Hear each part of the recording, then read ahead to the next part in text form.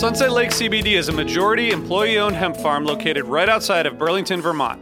Before they started growing hemp, Sunset Lake Farms produced cream for Ben & Jerry's. Sunset Lake CBD doesn't use any pesticides or herbicides to grow any of its hemp plants, and they use organic fertilizer and other sustainable farming techniques to ensure the long-term health of the soil and to minimize their carbon footprint.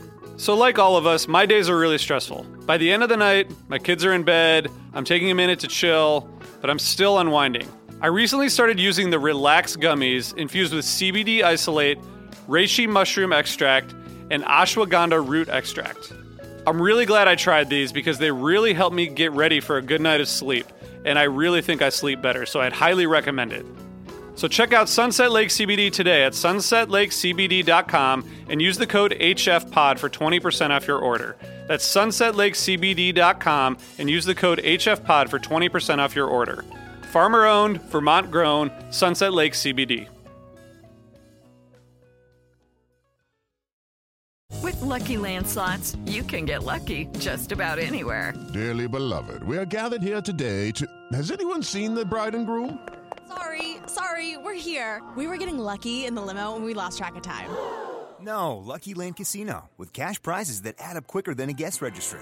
In that case, I pronounce you lucky. Play for free at LuckyLandSlots.com. Daily bonuses are waiting. No purchase necessary. Void where prohibited by law. 18+. Terms and conditions apply. See website for details. Hey listeners, I want to tell you about a sponsor, Music Masters Collective. They're a nonprofit organization that produces unique music events, providing opportunities for fans and artists to meet and collaborate in an inspired and creative atmosphere. Every week, they host different events, all with the opportunity to learn from world-class musicians like Oteil Burbridge, Trouble No More, former members of the band, Milk Carton Kids, Nikki Glaspie, Bill Frisell, Sean Colvin, and many more. This June, join the Fab Four, Joan Osborne, John Sebastian, Marshall Crenshaw, and a great group of faculty for the debut of Magical Mystery Camp. This all-inclusive, once-in-a-lifetime music vacation experience in the heart of the Catskills will be packed with nightly performances, workshops, speakers, song circles, open mics, and a lot more. If you're a performing musician at any level, bring your instrument. If you're a music lover, bring your good spirit. It's an amazing experience for individuals, friends, and couples alike. Registration is open, spots are filling up, so check it out soon. And scholarships are available. Check out magicalmysterycamp.com/helpingfriendly to learn more.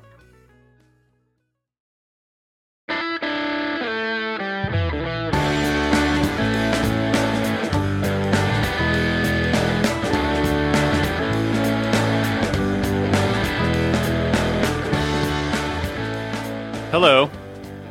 This is the Helping Friendly Podcast. I'm here. My name's RJ. I'm here to make my co-host laugh, which I almost did that time. Jonathan, Brian, how you guys doing? Pretty good. Pretty good. Happy Monday. Or Tuesday or whatever day that everybody hears this.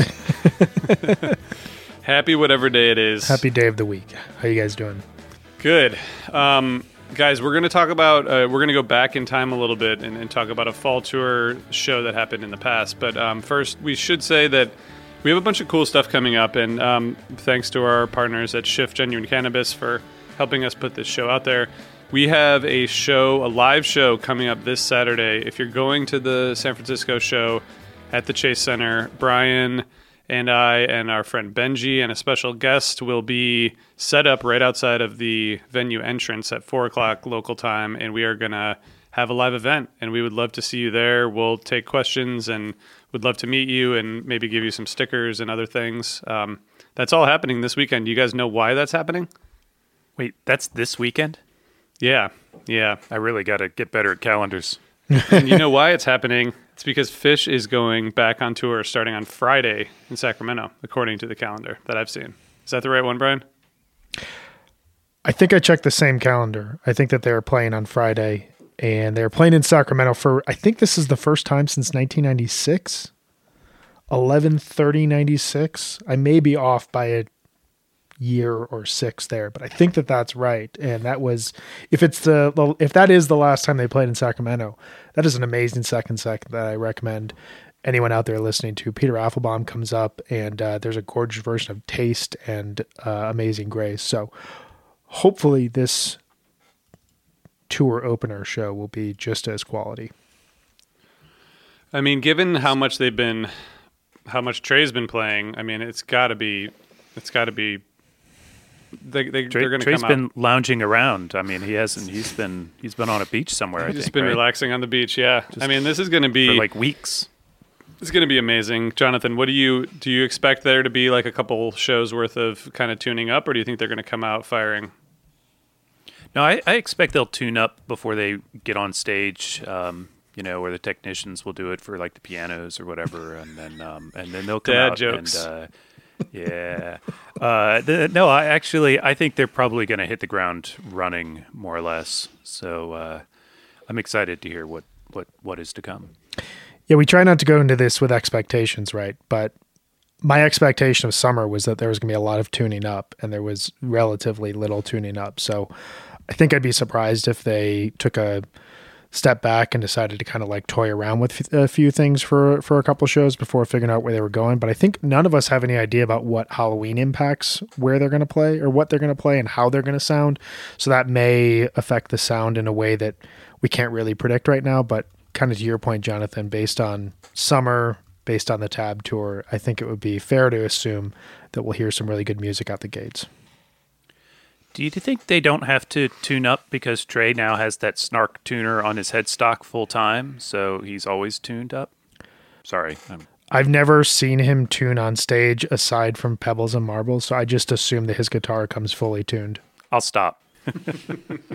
Just to wrap up what I was saying, Saturday afternoon, 4:00 local time. Come find us outside of the venue. We'll send out more information about it in the meantime. This is our we'll have a conversation. This is it. Yeah, exactly.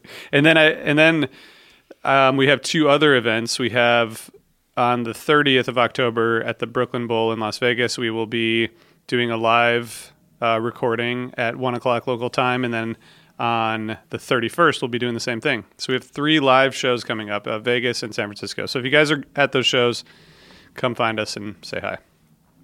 I will not be spoiling, I think 2 out of 3 of those with dad jokes. So I get a variety of options. We'll call you in. We'll call you in for that. So guys, we've talked a lot about 2021 Fish, and we've talked a lot about 2021 Tab, actually. We've talked a lot about the music that's happening now. And Jonathan, you suggested that maybe we go back to this show that I believe you may have attended. I did not attend this show. Ah, shit. Well, you should have. I should have, actually. My good friend Joel did, and he came back with his head rearranged. So there's that. But I attended my first show 19 days earlier. Okay, right. So, yeah. Which we've talked about on this podcast in the past. Yes. We did. Jonathan, tell us the show that we're discussing, can you? Can you do that? Yeah, it's October 27th, 1994, University Hall at the University of Virginia in Charlottesville, Virginia. This is a great one and a great tour. I think people probably know it, and if you don't, why not? You will after this. About that, Brian. We threw around a bunch of fall tour years and shows. I mean, there's hundreds and hundreds to choose from. What do you think about the Fall 94 and how this fits in after you kind of went back and re-listened to it before we kind of get into the specifics of the show? I think Fall 94 is, I mean, there's a lot of superlatives you could throw at it, especially post-Halloween, but I think that you hear the band, especially in October, kind of hanging out in what had gotten them to this point in time, thinking of like 1992 and 1993, where they would kind of dip their toes into experimentation within the show, but the show itself was still a highly structured event in a lot of cases. You would get usually a Fishman song, you'd get some bluegrass, you'd get either a tweezer or a mic, you'd get a Hood or a You Enjoy Myself. This show starts to feel like the band is breaking from that. And this run up to Halloween, Boone, Charlottesville, and Spartanburg, all in particular, feel like the band is starting to figure out what can we do structurally within a show to break out of kind of the confines of whatever we've done over the last few years, all of which has been fantastic. And it almost feels as though they're going to enter Glens Falls play the White Album, walk out of there a completely different band, having accomplished something that they probably never even considered possible 11 years earlier. And 2 nights later, they're going to play a massive 30-minute version of Tweezer that's going to lead to this huge phase of experimentation over the next 8 to 12 months, if you know, depending on where you want to kind of end that experimentation, probably December 31st, 1995. So all that said, like, this feels like we are just about to step through that door, but we're still in a really pure and fascinating era of Phish. What say you guys? I think that's pretty well covered. I mean, yeah, they're really teetering on the precipice here. You know, it's they've got the material, they've got the chops, they've got the will, and they just have to step through. You know, it's nice though. You know, in this era we get a lot of, and in this show we get a lot of Gamehenge songs, we get narrations, we get jams, but as you say, they're not the massive Tweezer yet. But yeah, I mean, this band is they're on fire. They're playing really strong. RJ, did you like this show?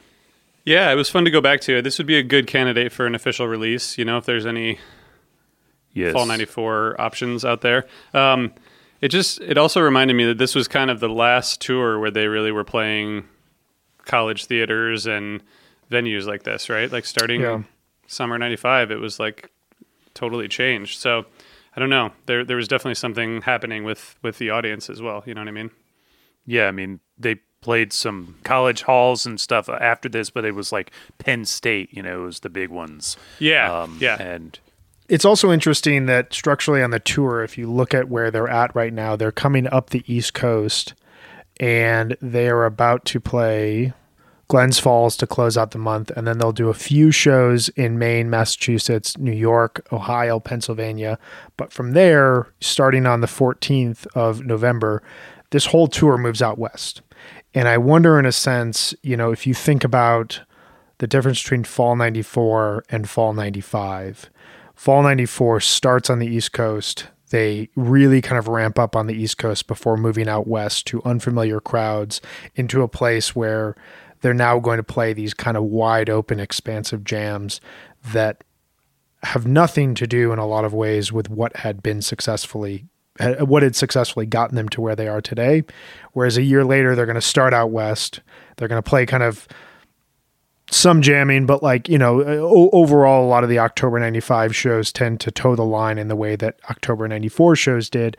But then they're going to come back home and they're going to spend basically a month touring around the Northeast and playing some of their highest quality music ever. And so I think in a sense of this fall as being, how do we step out? How do we get out of our comfort zone before this like grand return that will happen a year later? This is a pretty cool time. This is, I think, maybe the peak of my tape collecting experience too, at least in memory. Like this is when I was getting like a lot of these shows, you know, a month or two after they were happening probably. And it brings back a lot of good memories of this year. Jonathan, do you want to tell us about some of your highlights from the first set? Well, there's the whole thing to begin with. No, you know, I do really love every bit of it, though, I will say. But I will get into some of the detail. Like Wilson, without the chant, opens the show. Sparkle is, you know, rapid and tasty, and Maze. Like this would be my first real stopping point. This is exactly what Maze ought to be. Like, it's, you know, what, 9 minutes long, and it's just boom in your face, like completely potentially disorientating and, you know, madness sort of music, and I love it. I love it. It just goes all over. What do you guys think about it? It's really like, I don't know, after listening to a lot of 2021 Phish, like this Maze is just, man, it's so intense, so fast. the whole, everything they play is just so fast. There's just like a lot of really fast playing. Like if you listen to it on re-listen, or Phish Tracks are one of those things, which I guess is the only way to listen. It sounds kind of like it's sped up a little bit. Like even Yeah. the intro in Tweezer, which we'll talk about, like it was like, wow, is this recording like sped up a little bit? But man, it just everything's so fast and furious. They just play fast. It's kind of great.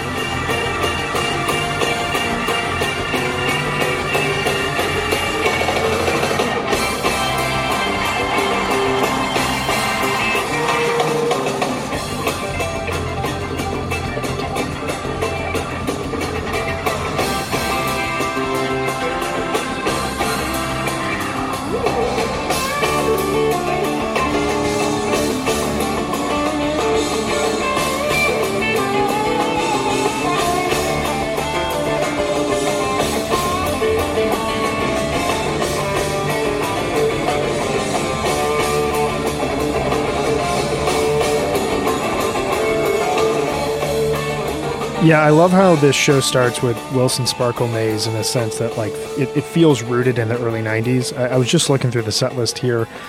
I don't know how representative this was of the month, but there's not a single Hoist song in the first set, but there are 4 Rift songs. And it feels in a sense like they're really comfortable with these songs. They don't feel any need compared to 6 months earlier to promote an album. They're just playing shows again. And so you're getting these really cool combinations of songs that just work in the setting. Wilson, Sparkle, 2 huge, bursts of energy, and then Maze, kind of your first sense of not really jamming, but like, just kind of playing around each other and figuring out, exactly how, just kind of how each guy is feeling that evening. And you get this just like absolute raucous peak out of Maze that like 20 minutes into the show, you're just like at a high already.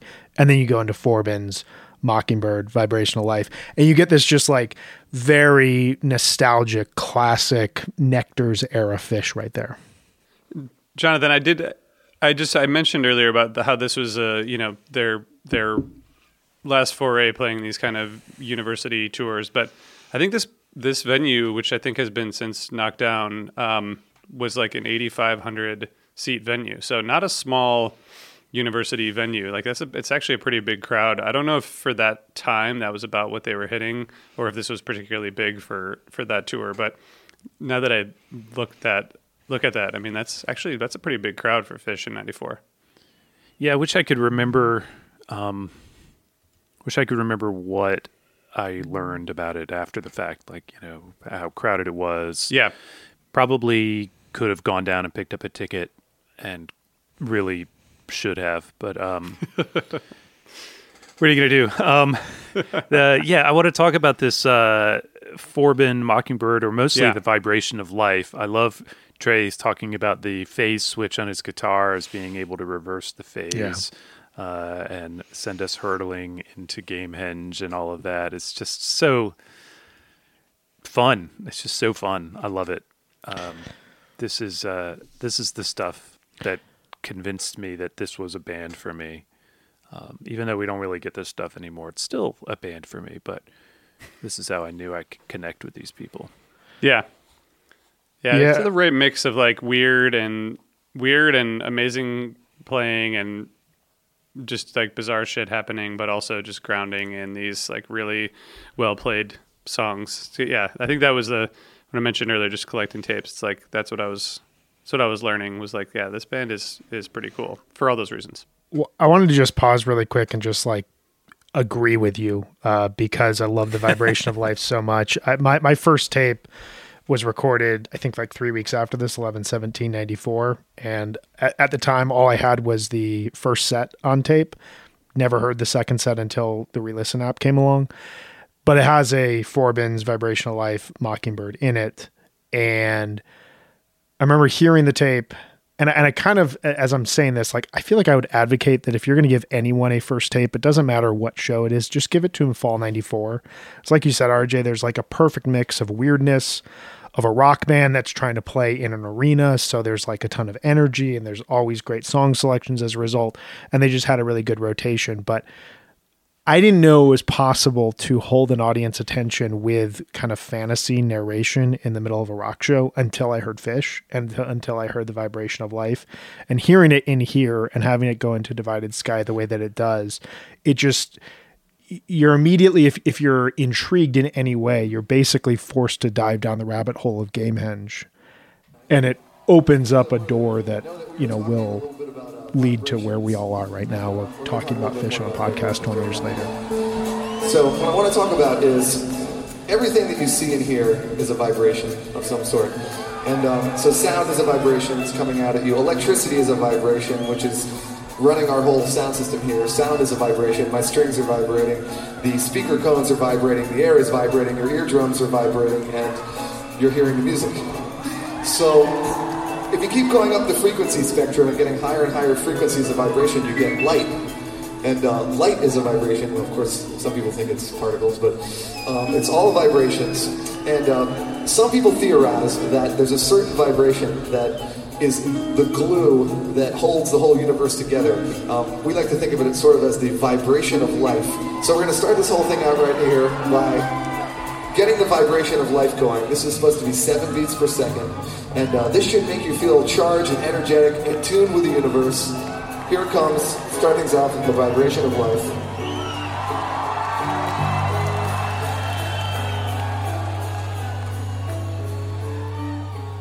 Had you never heard Spinal Tap's Stonehenge? I had not at the time, no. Yeah, no, you're right, though. It is an impressive feat, and, it's one thing to do story time at Nectar's, and it's another thing to be in an 8,500-seat venue, even if it's not sold out, and we don't know what the attendance was here, but it's a challenge, I would think, to be delivering something so esoteric, so quirky, so weird. But they had just done this maze, and if you're uninitiated, let's be honest, if you don't know, if you've gone to the Fish show without knowing what they're going to do, and you hear this maze, maybe you'll hate it, but you're very possibly going to think they were jamming or something because it's so intense. So you're going to probably be somewhat impressed. Then they do this Colonel Forbin song, which is weird. It's got very strange rhythmic sensibilities, and the lyrics don't make a lot of sense unless you know the story.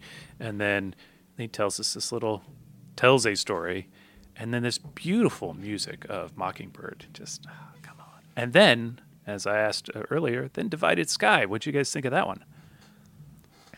Really pretty amazing version. Very, very powerful, and just amazing. Really representative of the time, I think. And probably the excitement of building up toward the Halloween show was, I don't know, I think they seemed very well practiced, and I assume that's by having to learn the White Album front to back, but also that's just where they were at the time. So I don't know. This is a great representation of where they were.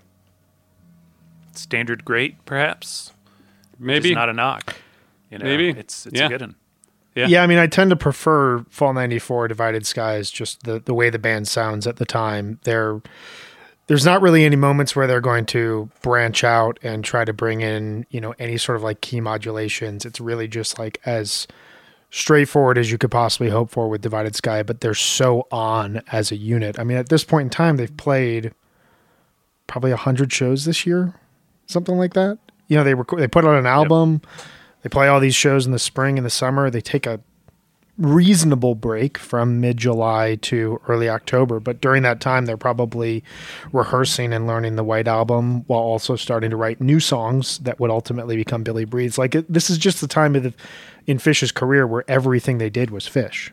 And so a song like Divided Sky, I don't think it's ever sounded better, even though I love what they were doing with it throughout 95, 96, 97. This is, to me, the pure sound of this song.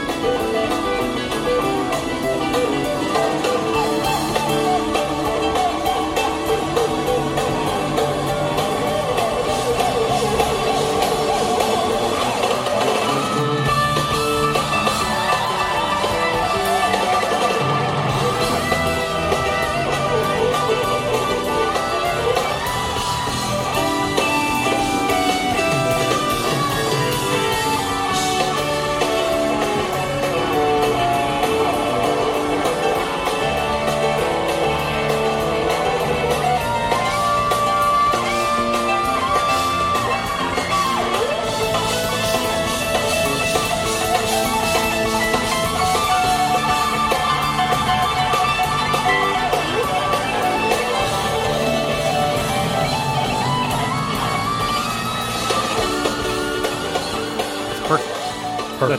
That's the thing. People, yes, there's probably a missed note somewhere in this show, and maybe even in this Divided Sky, but really, Nope. This is it. If you look at the set list on Fishnet, you will see all of the flubs mentioned, in comments and notations. So don't worry. They were there and they were documented. So the second set. Okay, so the first set is standard fare, I think, for the end. The Horse, Silent, Poor Heart Cavern, great.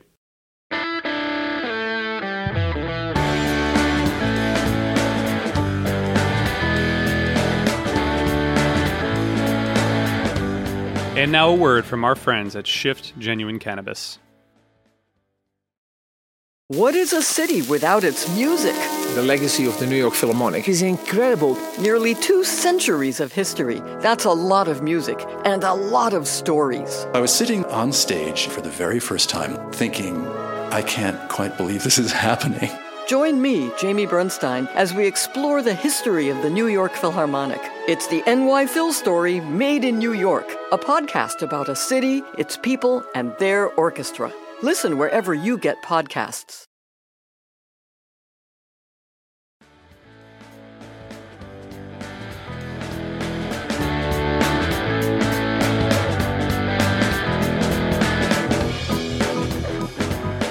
Great show. Go back to it. But Rippin'. we have to talk about the second set.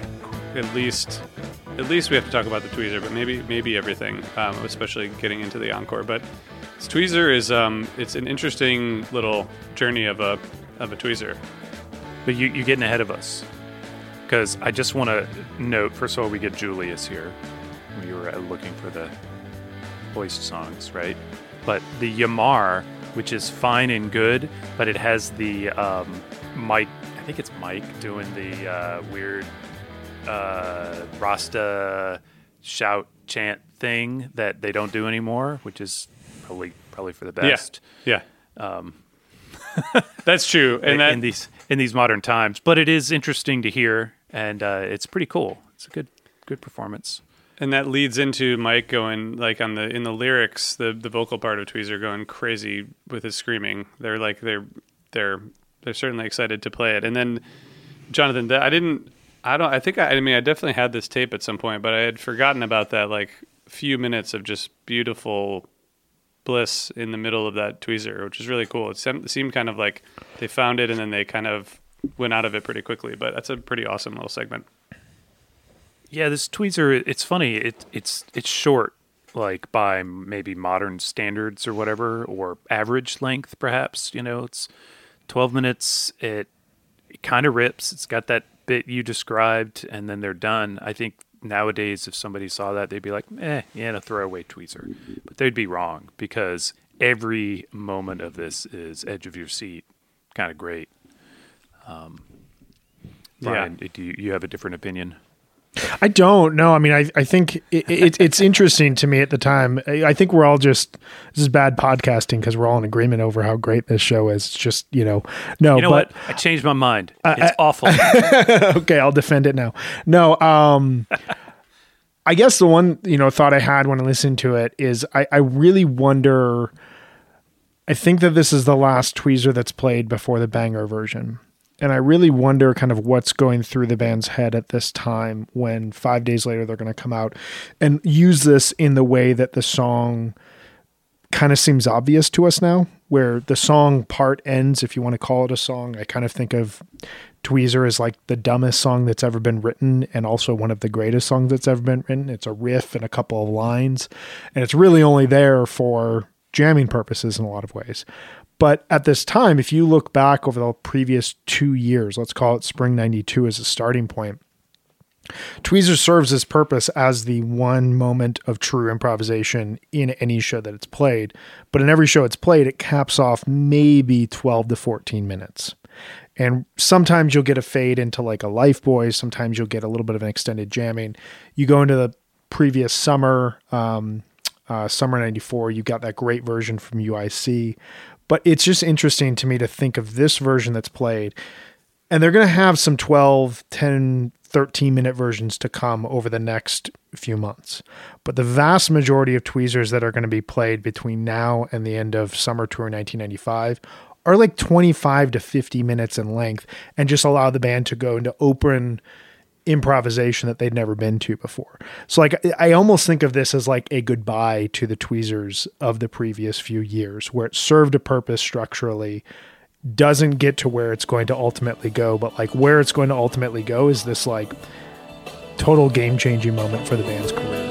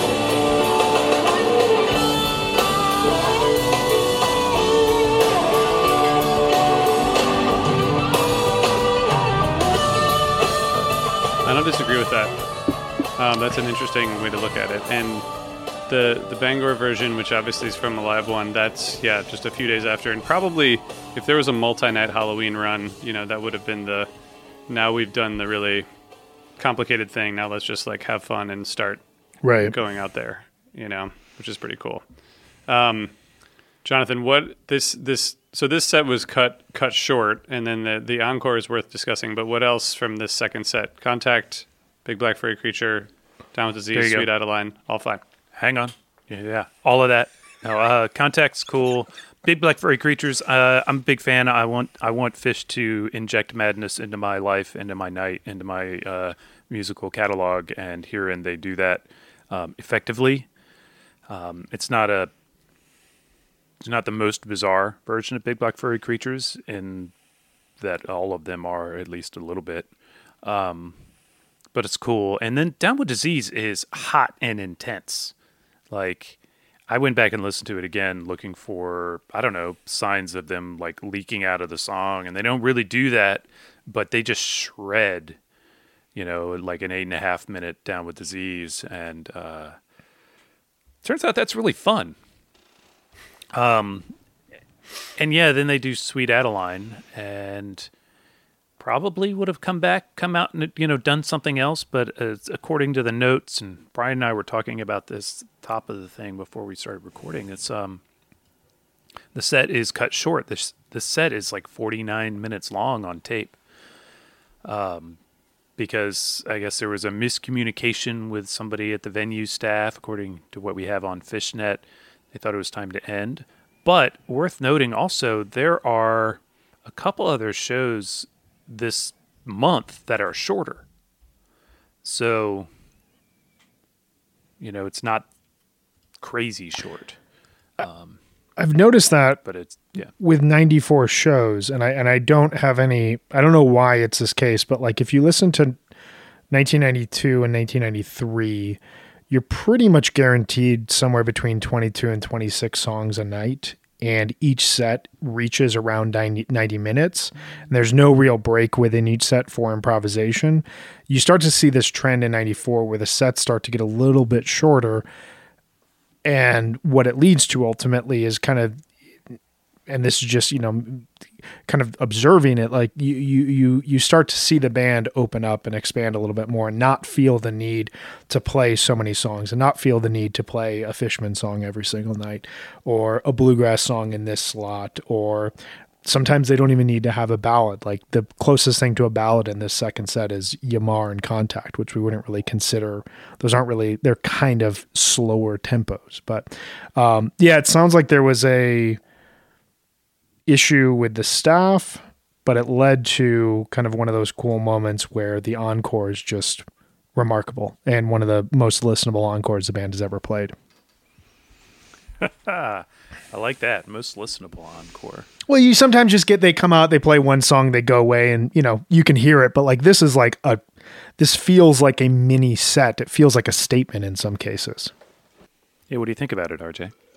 Yeah, I mean, according to the Fishnet, just the jam chart notation, if you haven't heard this, you haven't heard the sickest version of this song in Phish history. That is a bold statement. It's a bold statement. It's definitely the longest version of this one particular song, but let's take it from the top, though, right? Slave. Everybody likes Slave, right? Slave can sometimes just be like a standalone encore, so you would think at this point in time that they're coming out and they're just playing it. However, I just want to make everybody wait. A little pregnant pause is important, particularly when we're talking about this one song, this next song. There's a song about a man. Yeah, and this guy, he, had some knowledge. And Trey tells us about the knowledge in the song. Yes. How does he obtain the knowledge? Well, it's as many people do pre-internet from a book. And is it an audio book? No, it's a book. It was written by the man. The man. Yeah, and it was handed down. And then the song was written about this man, this great and knowledgeable man. Sounds like a good biography. Yeah. This I wonder if anyone's caught on to the shtick yet, Jonathan. Do you think? Should we keep it going for a while? I don't know. We could probably... it's a good thing I can cut it down a little bit. And, just a little. Just a maybe. I don't know. We'll see. I've always wanted to do that bit with a microphone in front of me, so I appreciate it. We haven't even finished the bit, so just keep it going. The song, that comes out of Slave to the Traffic Light, the next song in the encore, the 3-song encore, is, of course...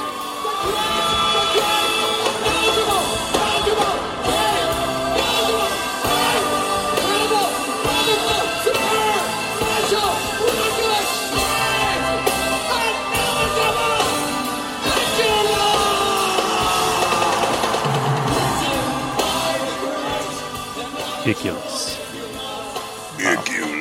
And it's a cool one. It's a cool one. Thank you. Thank you for that. Gives a little talk. You for that, Jonathan. Points back to the vibration of life. A little callback to that in there, and it's cool. And they play the little, play the little bit and wrap it up, and you're like, well, that's a weird way to end a show.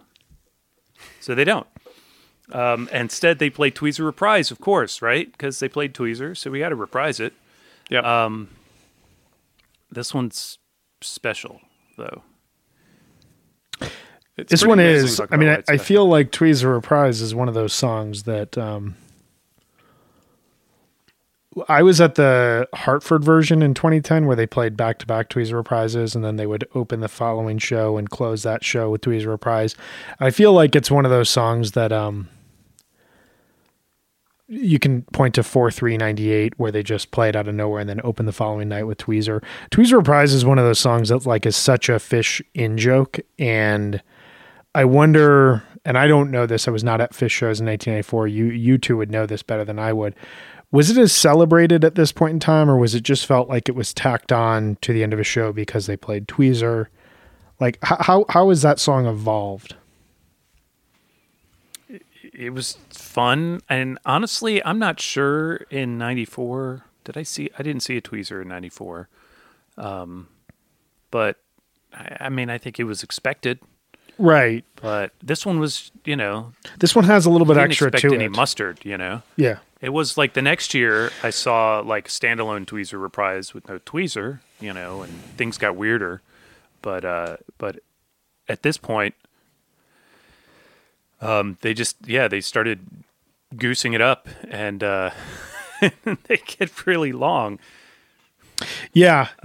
No, it's I guess it's just interesting because, you think about 1984 Fish and where these songs are developing. Like you were talking about Down with Disease earlier. Like Down with Disease is about to have a version played 2 weeks from now in Ohio, Kent, Ohio, I believe, that's going to kind of push the boundaries of the song, going to Have Mercy, go back in Down with Disease.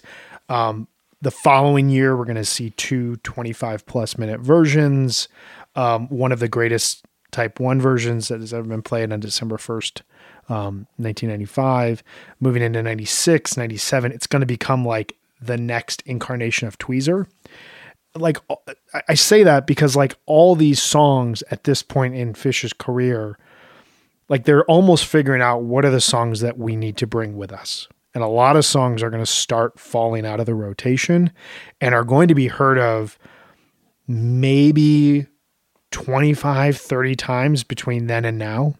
Set lists are going to shrink, new songs are going to come in, more jamming is going to be introduced. And, a song, like it almost feels to me like when they're playing certain songs here, I don't think this is intentional at the time, but it's just happening as a result of circumstance. Certain songs are going to rise to the fore and they will continue with the band and certain songs won't. And obviously, Tweezer Reprise, we think of it now as a song that's just going to remain as a capstone on a show because they played Tweezer. But there's an alternate universe where they just decided to like, okay, that was fun. We used to do that, but there's no reason to continue doing it. But you play a version like this, and it almost seems to me like it clicks with the band. Like, wow, this song is not just an addendum to the Tweezer that we played. Like, this is a really, really, really fun song that we can figure out ways to screw around with where it's set listed, or like we can cap off a show in this really bombastic way.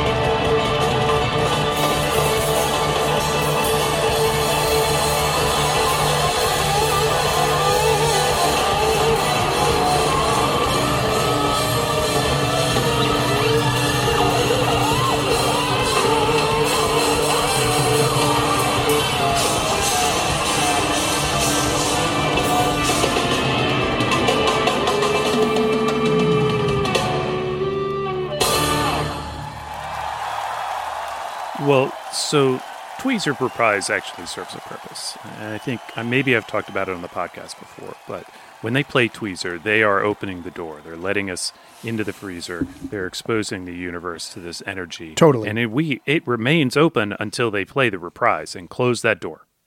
It's a fair point. So structurally important. It puts all of us at risk not to finish it at some point. Fair. But it's a good risk. I get it. It's a risk I'm willing to take. But it's this one though. This one they play it. It seems normal, but then they just kind of keep juicing it, keep going a little bit more, and just kind of an extended, drawn out finish because they just like don't want to quit. But their momentum from the second set is over. And I guess they're like, I guess that's it. And, you feel like they want more. And by the way, if you want more, just go to the next show because that Spartansburg show from the next night. 2 nights later, 10/29. You're right. No, it's. But both. Sorry, I was looking at Charleston. Both of those. Yeah. 10/28 has like the crazy good David Bowie Manteca. And then the 10/29, yes, it has just the. Has sparks. It just has sparks. Let's just say it has sparks. It has sparks. It also has an Antelope, Sleeping Monkey Antelope, Great Melt, all those things. It's just, they are so wound up and they're playing great. They're playing just super great. And they can't keep it in when they're just playing their 2-minute song. So it stretches out to the longest version ever. Yeah, no, you're right. And I think, I don't know. I just keep coming back to like this crux of where they're at in their career. And these 4 shows that lead up to Halloween, the Boone, Charlottesville, Charleston, and Spartanburg. I would love to be a fly on the wall and go back to see what both the band and the fan base were like during those 4 shows, because to this point in time, they've played multiple tours. They've had big shows before, we're a year and change removed from the biggest attended show that they've ever played at Great Woods. We're close to a year from this really historic and monumental New Year's Eve run in Worcester and Portland, as well as other East Coast cities. They've played Amy's Farm. They've played open for Santana. They've played their Colorado shows. Like, Phish has made memorable, historic moments leading up to this point. It's why people in fall 94 are following the band around. It's why Trey says, for all those of you who were in Boone last night, like, people start cheering, because there's a lot of people that drove from Boone to see them. They have a dedicated fan base, but they're about to play a show that is going to go down as probably one of their best 5 to 10 shows that they've ever played and ever will play. It's a huge achievement from a musical standpoint, from an artistic standpoint. And the first and third sets outside of the White Album absolutely kick ass. Like, it's some of the best performances you could ever hear of some of the best Phish songs ever written.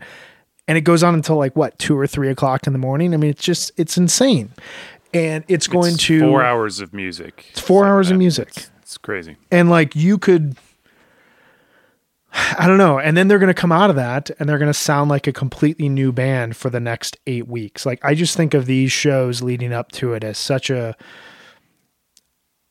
a big proponent of, there's no such thing as the singular show that changes everything. There's a lot of little bits that lead up to those big shows, but you'd have a hard time finding 4 shows that lead up to a bigger moment at this point in Phish's career, pre-1995 than this, where it's just like energy and excitement and the band is firing on all cylinders. And in some cases you can hear all of that in this Tweezer reprise. Just let's let it go and let's just see what happens. And magic comes out of it. I think now at this point, and we've talked about the whole show, you've actually given us some really great context, and that was awesome. I think we should just take a minute and recognize that one of the reasons we picked this show is because of its placement as the lead into Halloween. As we go into our short 2-week fall tour in 2021, leading right into Halloween, will we get a Tweezer reprise to match this one? I don't know. But hopefully we'll get some interesting stuff, high energy from the band, because they're excited about what they're doing, what's to come, and I know we all will be. We are, and I want to ask you to play a losing man's game. Do you have any thoughts, any ideas, any wishes for Halloween? Actually, okay, so no, but yes. I have no serious guesses about what Phish is going to play. So I will start with that. Mm-hmm. I have for years, and surely on this podcast in the past, said I would like to hear them play Goodbye Yellow Brick Road, if only side 1, because that would be amazing. Funeral for a Friend and The Love Lies Bleeding would just be phenomenal. And, they could just cover that on one of the other nights. That would be cool, just that pairing. But I was listening a couple weeks ago, 2 weeks ago, we were making some beer, bottling some beer, actually, and was listening to Tumbleweed Connection, and Amarina's on that, Burn Down the Mission, and I'm not the massive Elton John fan, despite the fact that I've just dropped 2 of the albums in my list here, but I think that would be amazing. And or the band's Brown album, which is the thing I put on right after Tumbleweed Connection that night, because I was just going for the big stuff. So that's kind of the things I'd like to hear them do, Across the Great Divide, or Look Out Cleveland again and stuff like that. But maybe they could, really nail it this time. What about you, Brian? Do you have any, you want to put some money on the table? I don't. I learned that the last time I was in Vegas. Just hang out, just to keep your money. I kind of share. So I was thinking about this though, because obviously part of the reason that we are talking about a singular show that happened almost 30 years ago, 27 years ago. 27 years ago. Is that we think about this band a lot. You know, I think that they have pushed the envelope of the new album cover for Halloween as far as it will go. I don't know how much further that they would go than inventing a band that created an album on an ice field in Greenland. However, walking into Vegas 2018, I had no idea that they even had that creativity up their sleeve. So they're probably going to surprise us in that sort of manner. I think my wish would be for either like a classic rock album, like you're talking about, kind of in the realm of Bowie's Ziggy Stardust, where obviously that was a tribute in a lot of cases to Bowie, but it was also like, don't you kind of just want to hear Fish play a classic rock album for 90 minutes? Like what's that? That's a great thing. I was thinking if there's a way for them to kind of combine what they have been doing recently with the original intention of these cover albums, it would be very cool to hear them play something from the 21st century. I don't have a good guess of what that would be. You know, there were original thoughts that they were going to play Kid A back in 2009. But I think it would be really cool to hear them interpret something that's a little bit more modern, maybe a little bit more challenging from a listener standpoint. Either that, or you mentioned the Brown album. There were a lot of rumors going around. I think Trey mentioned this in Rolling Stone in summer 2003, maybe at some point in 2003, that they were considering doing a Halloween show that year. And if they did it, they were going to do the Basement Tapes. And that is a total dream album for me. I would love to hear them reinvent their sound around that sort of, that sort of Americana sound. I would love to hear that impact that had on them. So I think that would be like the dream album for me. I would freak out about every single one of those songs. I would have intense jealousy for my wife, who will be in the room while I'm at home hanging out with the kids, in the best way possible. But yeah, I guess like when it comes down to it, there are so many new songs to put in the rotation right now that writing a new album to fit in 10 to 12 new songs seems like a lot at this point in time. But I loved Casvote Vox, and I loved Chillin' Thrilling. I loved the wingsuit concept. I loved the way that they challenge their fans in that way. Like, I'm happy with whatever they do, while kind of thinking at this point in time, throwing out a new cover album could be a really cool way to celebrate where they're at right now. Obviously, I cited the band. The Basement Tapes would be phenomenal. I mean, the material in that is so good. It's so varied. Yeah. It's, from some of my favorite players of all time. I don't know. I mean, I'll be there. I don't know what they're going to play. I don't care what they play. They could just come out and just play a 3-set show and not do a costume, and I would be okay with it, honestly. I know somebody would complain, but I think they charge more for the ticket for that night, so they're planning to do something, and I'm sure it'll be great, and I can't wait. Plus, we get all this other music that's coming up before it, so there's a lot of cool ass stuff to come. Yeah, we've got a whole West Coast run that should be really fantastic. Fish in October in California and in the Southwest. I had been wanting all year to make this trip happen for myself.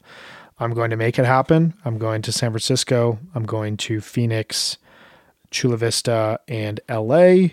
And then I'm going to fly home. My wife is going to fly out, go see the Vegas shows. So collectively, we'll be together seeing a lot of this tour. I'm really happy that she gets 4 shows solo, gets away from the kids for about half a week. I'm really happy that I'll get to kind of do Halloween with the kids and get that experience. But also, I wanted to do a drive across the desert, see a bunch of Fish shows in kind of unnamed places where Fish doesn't really play that often. And when they do, the show results are mixed. I'm excited to see kind of what that vibe on this tour leading up to Halloween has for Fish. I feel like I could be walking into either a couple really classic shows or just having an awesome solo road trip across the Southwest?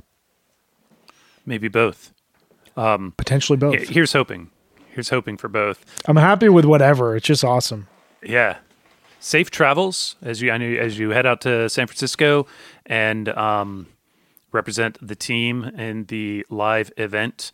Should we recap those real quick? There's going to be one at 4 p.m. on Saturday in San Francisco, right outside the venue.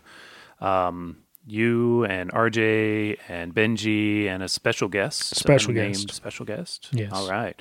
And then we'll be doing 2 more in Vegas at Brooklyn Bowl on the 30th and the 31st. We'll have more details and all that stuff. And I think I'll be at the 31st one.